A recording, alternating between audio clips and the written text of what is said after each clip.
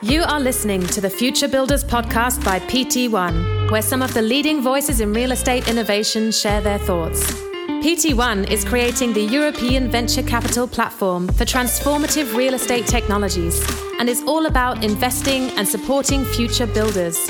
Innovative entrepreneurs from across Europe that tackle global challenges of our time, created by increasing scarcity of natural resources, affordable living space, and skilled labor. Each week, your host, King Mama, and his colleagues from the PT1 team interview these future builders, whether they come from the startup or corporate side, to talk about their mission of shaping the future of the built world. For regulatory reasons, it is necessary to point out that this podcast is marketing communication and that investors interested to invest in PT1 should make their investment decision based on the legal documentation. So Becky, really great to have you here today. Thank you so much for appearing on our Future Builders podcast. I'd love for you if you can just introduce yourself and introduce your business. Brilliant. Thank you so much. I'm Becky Lane. I'm the CEO and co-founder of FurbNow. It's a business that's been live for the last 4 months. We started building with the Founders Factory and Nest Emission Studio back in August as well. And my career has been very wandering to get to this point as well. I've been in the energy sector. I've been a commercial consultant trying to help all these low carbon technologies come to market. It's broadly agreed that a lot of the technology that we need to get to net zero is already here, but the commercial models and propositions to the end consumers are not here. So I've done a lot of work in that space to try and accelerate the adoption of low carbon technology. And I've just become more curious over time about how do we actually get this going on the ground. So I've moved from being in that kind of consulting position to delivering. The last role I had before setting up FurbNow was with West Midlands Combined Authority. I delivered the Net Zero Neighbourhood programme. And all of that was about how do we accelerate retrofit? And that's exactly what FurbNow is doing. And through that experience, delivering retrofit in the region, getting to know the supply chain, understanding exactly what happens on the ground, it's just been obvious about how there are quite a few gaps in terms of delivery so we can actually help people and we can innovate about helping people actually access retrofit. Beyond that, being a startup founder as well, got quite a few hobbies. I try and do a lot of sport to keep myself busy and to make sure I feel balanced and deal with the day-to-day stresses of being a startup founder. Super important. I mean, being a startup founder is one of the most stressful things that anyone can endure. So really glad to hear that you've got some kind of balance going so far. I'd love to know kind of like what inspired you to start a business like FurbNow. Yeah, I mean, it comes down to a few things. I've been passionate about trying to move the needle on the net zero agenda for a long time. Back for when I was much younger, starting my studies, doing my undergraduate, a passion about understanding climate change, were the drivers for that, and understanding how we can move things forward with the commercial sector, and then building up that experience of the market and just being a little bit shocked in terms of what's happening with the delivery of energy efficiency schemes at the moment and how particularly the able to pay market, which is the market that we focus on with FurbNow, those people who are not eligible for grant programs, they don't really have an option to try and retrofit their home. They would have to try and find an energy efficiency measure, install it on their own and start from scratch. So there's just so many steps within that customer journey of trying to think about retrofitting your home. So that might be trying to figure out the best place to start. Should I insulate first? Should I just go for energy generation? Am I ready to just have a heat pump? Trying to figure out which one's the best solution for your home. And then you've got installers advising you basically to do the thing that they want you to do, which doesn't leave you in a very empowered position as a homeowner to make a start with your retrofit project. So the motivation was behind seeing what's going on, trying to shift the needle to help people actually access retrofit.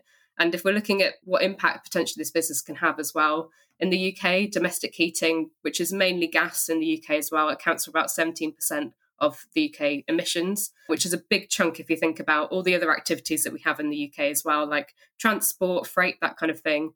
So it's a big area that needs solutions. And we're talking about air source heat pumps, obviously, as the transition to move people away from gas. But before we do that, we should really be prioritising energy efficiency and improving the quality of housing before just moving to low carbon technology. Otherwise, we'll be stuck in a few years' time when everyone has transitioned to a heat pump. And from a national perspective, we'll be having to build 3-4 times the amount of renewable generation to provide the electricity for domestic heating. So we're trying to solve a very acute problem for homeowners who are looking for improving their energy efficiency, whether that's improving their energy bills or trying to look at the carbon emissions reduction angle, as well as trying to help with that whole system benefit as well, helping the UK to transition to net zero heating. Got it. Thank you so much, Becky. So if I were to summarize, so there's a lot of homeowners who are interested in getting their homes to net zero. They're wondering how to do it, what's the best way to invest their resources. And so they go to you to get objective, independent, high quality advice, and then can go through your user journey in order to kind of continue with that process as well. So the value is really on the knowledge side, on adding the right information at the right time as well. Is that kind of where you are today? Is there something in the pipeline that also you look to build as well in the future? Yeah, so in terms of the actual service that we help people with, there's a few steps to it. First of all, we help people with the plan. So today we offer that. And that's helping people understand everything they need to invest in their home, from insulation, ventilation, generation, all the way to low carbon heating, and the steps that make the most sense to do that in. So that's the service that we provide today. When people are deciding which part of that they'd like to go forward, we advise them which products make the most sense, and we help them with the delivery. So we put them in touch with accredited installers in our network, and we can also provide project management services as well to help get over that hump of the complexity of doing something that could be quite a significant undertaking. So that's where we are today. And in the future, we're also looking to build a monitoring service as well to help check that the measures that have been installed are performing as intended. And there's a couple of reasons for that too. So people can keep track of what they did and how it performed. And when they come around to do maybe a second stage of their project, they can look at what they might do next and keep them engaged in that process. And secondly, as well, we want to build an insurance product to help with that reassurance. So sometimes things do go wrong. And if we want people to make sure that they feel reassured that things will get fixed, the point of that is to be there alongside that monitoring service to help people navigate if there are any issues. Also, in our product roadmap as well, we're looking to provide a finance product. We don't do that at the moment, but we should be bringing that out relatively soon as well. Perfect. Lots of exciting things to build upon then. What's your business model then at the get-go when you're providing the independent advice? Yeah, of course. So at the front end with the plan, there's a cost for that plan that's associated with the services. And we contract retrofit coordinators who are highly qualified professionals to go into the home, make an assessment and build a plan to build those recommendations. So that's the first part of the service. In the second part with the project, there's a couple of elements to this as well. We don't just provide the full project management service, we also provide project support, which is a little bit more advisory, just making sure homeowners benefit from the experience of the retrofit coordinators. In both of those instances, it's a markup on services and then also a payment for lead as well for the installers who get to do those projects. We're also looking at referral channels as well for those other products in the ecosystem to make a benefit from that. So at each stage, the service makes sense. And obviously what we're trying to do is our North Star for the company is getting people to transition through to doing a retrofit project, not only for us as a business, but also for the impact potential. That's when we really see reductions in emissions and those benefit for homeowners, like increased warmth, increased comfort, and reducing their energy bill as well. Nice one, thanks. And have you launched already, or are you going to launch quite soon? When you launch, how do you plan to scale your growth and your operations? Yeah, so we're already live. We launched back in October. So we've been live for the past 4 months. We've hit quite a few significant milestones. We have lots of customers that have gone through the plan stages, and we're now just starting delivery of our retrofit projects as well. So already hitting the market quite quickly after setting things up and starting back in August. In terms of the growth strategy, so at the moment we've been doing a lot of testing different channels, both direct marketing channels, going through partners as well, to find the best and most effective channel for kind of cost of customer acquisition, but also finding those customers that are higher intent for moving forward to a retrofit project as well. So it's very much a kind of testing and learning process to find those best growth channels for us. But saying that, we've had quite a lot of success using direct marketing channels. We're performing very well in comparison to other propositions in the market that are the traditional kind of just buy a particular measure. So it seems that people are really resonating with our proposition and wanting to proceed forward with the plan. So on the growth side, a lot of our strategy is kind of repeating what we've done and then also learning and iterating to make sure we're prioritizing those channels that are the most successful. On the operations side, we initially went national to try and understand how the kind of marketplace approach that we have to delivering this could work. So what's the coverage like for the supply chain? How easy is it to respond to the demand that we get for the retrofit plans and the retrofit projects? We found that was actually relatively easy to do, to find suppliers in particular regions. And now, because of we're currently at a team size of 4, we're looking to expand. We're currently hiring for 2 new roles and we'll continue growing the team over the next few months. We've decided to focus our region in the Midlands. And that just helps us with managing demand, managing supply, ensuring that the supply chain is really excellent quality as well for what we're delivering for our customers. So in terms of operations, our plan is to look to expand to a new region or potentially two by the end of the year. And we're being led by the demand from customers. So we're taking national interest at the moment and delivering in the Midlands, and we'll look to prioritise the next region as we go from there. Thanks, Becky. Now, when it comes to understanding of energy efficiency and net zero for most homeowners, their understanding comes from EPC certificates. So how does your proposition sit alongside EPC certificates and EPC surveyors? Yeah, EPC certificates are a useful policy tool, I think is probably fair to say. They're a really good indicator for understanding what's going on across the country or in local areas, where there might be issues as well that need investment, and also kind of that indicator for designing policy, like the minimum energy efficiency standard, for example, that's in the commercial and private landlord sector.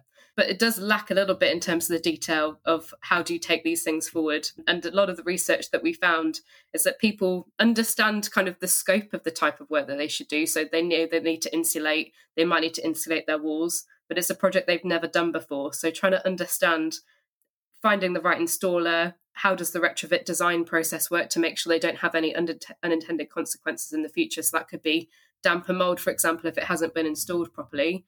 People are wary about getting it wrong. So although the EPC does a good job of kind of indicating and demonstrating the kind of range of measures and starting a good starting point, it doesn't help you get over that hump of trying to figure out exactly where the right place to put your money is first, and also finding those good installers that will do the job for you properly.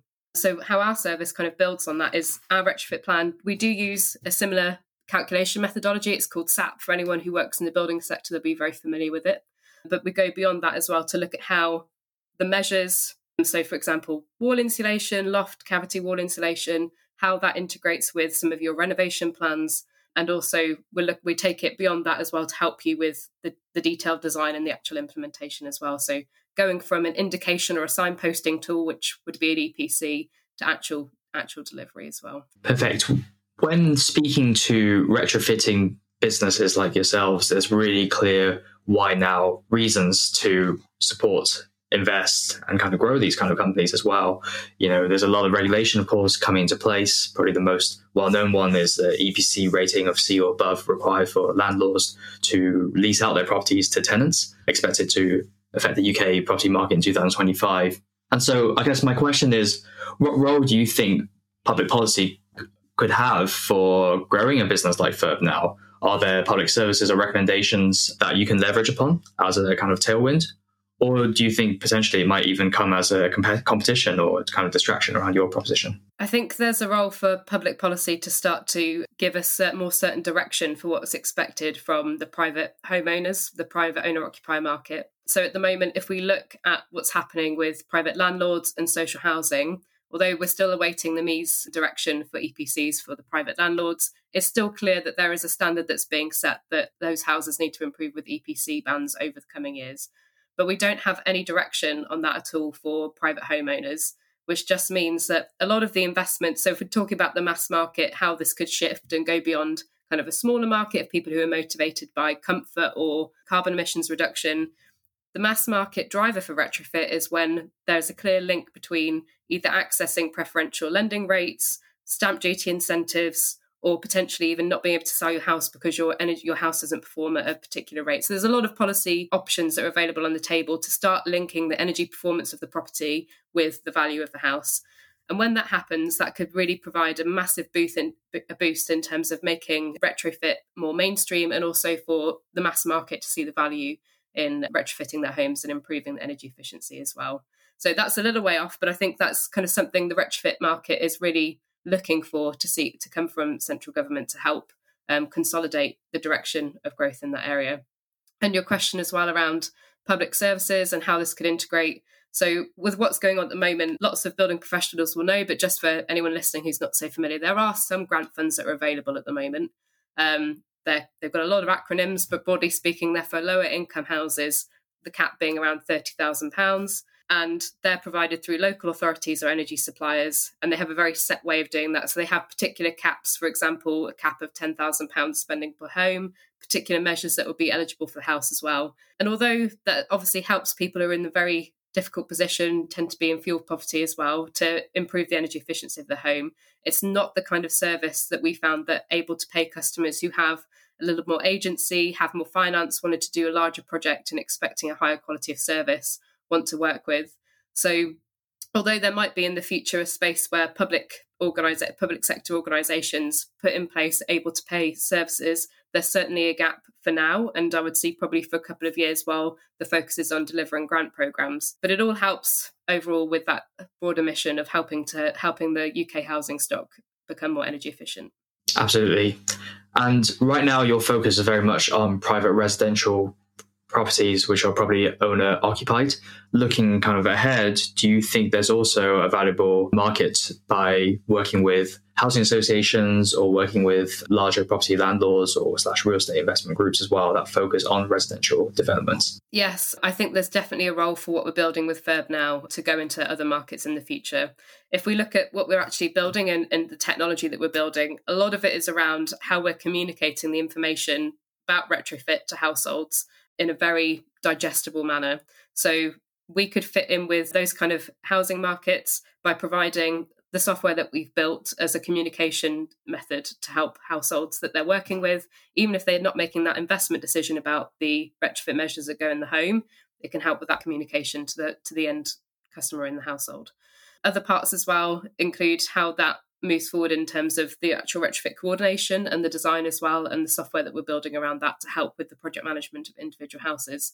So although our primary market at the moment is that kind of able to pay, more affluent private homeowner, we definitely see an opportunity in other housing markets, whether that could be potentially private landlords as well, where the same data, but in a slightly different way to look at the investment pathway to get them to a particular EPC band, or whether there's elements of the service that we're building at the moment that could potentially be licensed to help with other points in the journey for retrofitting in different housing markets. Got it. And I know we've talked about EPC and we've mentioned standard assessment procedures or SAPs as a kind of calculation to work out energy efficiency.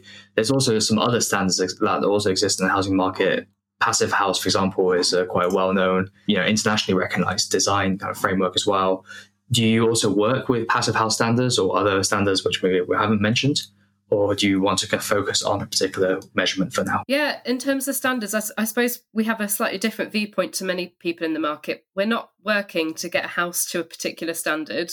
We're trying to activate private homeowners to invest in their home for retrofit.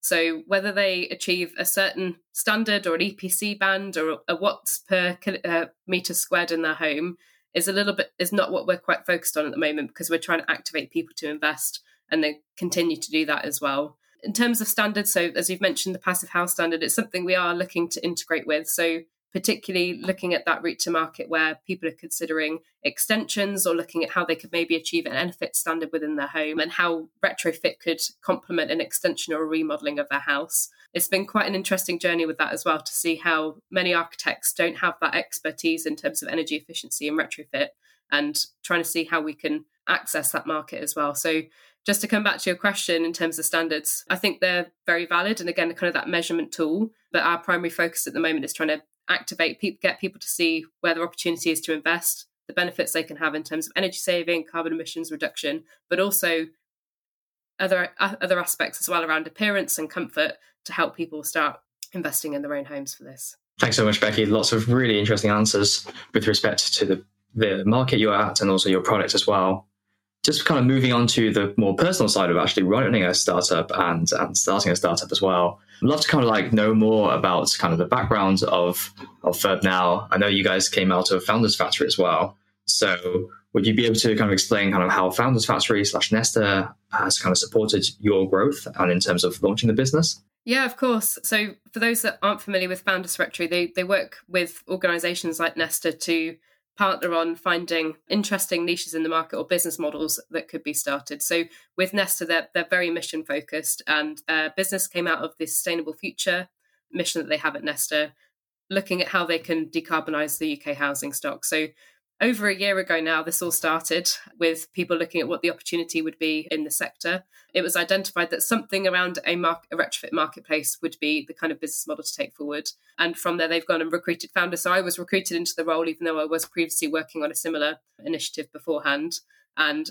kicked everything off from August. So what happens from then was a studio process. So the mission studio that's been set up between Nesta and Founders Factory where there's a tremendous amount of support on operations, advice, helping with recruitment. So we've gone from a really great idea to a product, launching it in market, having a growth strategy, building our team in what is a very short period of time, over 6 months. And as you mentioned as well, we've successfully spun out the studio. Recently, we're moving into the accelerator as well and secured pre-seed investment from Founders Factory and Nesta as well, which will help continue our growth and building our product. Perfect. Does that mean looking at raising another round, a seed round of funding is somewhere in the pipeline there as well? It is indeed, just to help it continuing with our growth trajectory as well. We have some big targets for 2023 and looking to start raising our seed round as well within the next month or so to hit that target by the end of the year. So it's very exciting.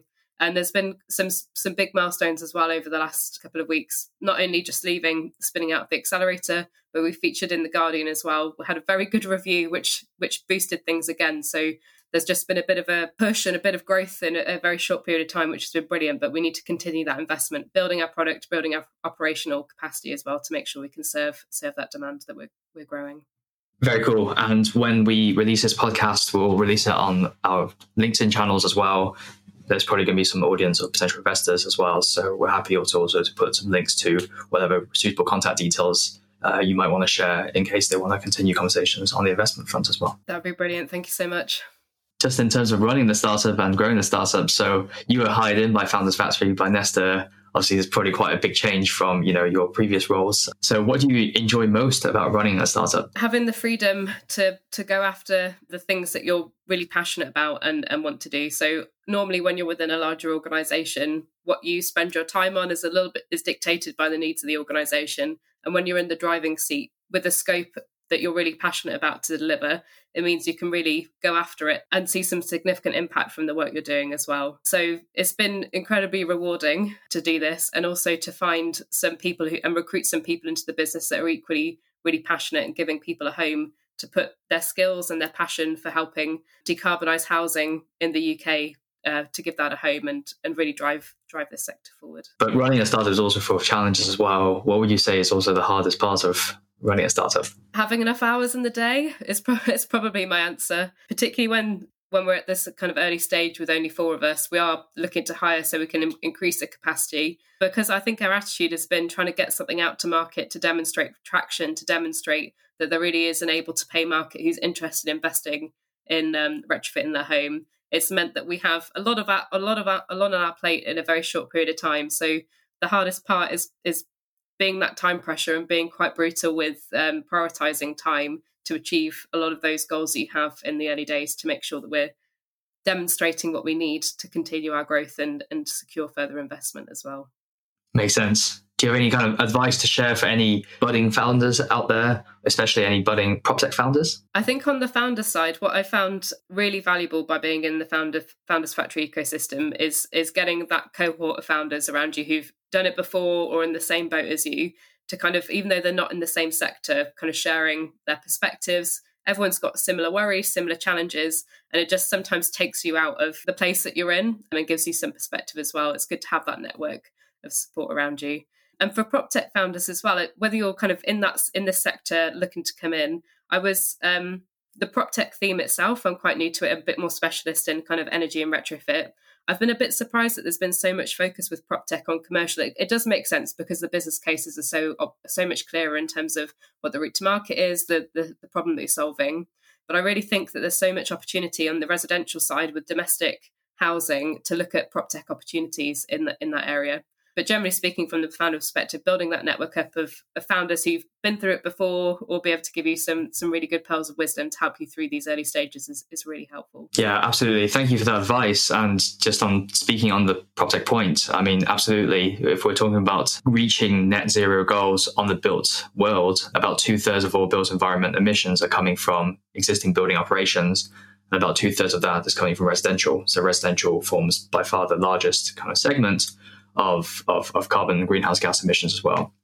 So yeah, when we're looking therefore at topics relating to sustainability and property, then it makes absolute sense to focus on residential. The only question sometimes is about scaling that kind of solution as well, because obviously in the UK, most of that residential property is in the hands of private individuals as well. So that comes from with all these different distribution strategies and business models compared to, for example, a scale on commercial. But I'm sure it'll balance out quite quickly, especially on the topic of sustainability. Just maybe a kind of question for me as well. If there's one thing that you could request or one thing you can indeed actually change about the UK markets when it currently comes to the number of retrofits, the number of sustainability retrofits that are installed, what would you like it to be? There's probably a couple of points to add to that. One is on the kind of the skill side, because there are a few competitors to what we're building as well who are popping up at the moment. And I think that's great because the size of the market is, but just the one that we're looking at is about 14 million homes. So, there's a huge target addressable market for us to all go after.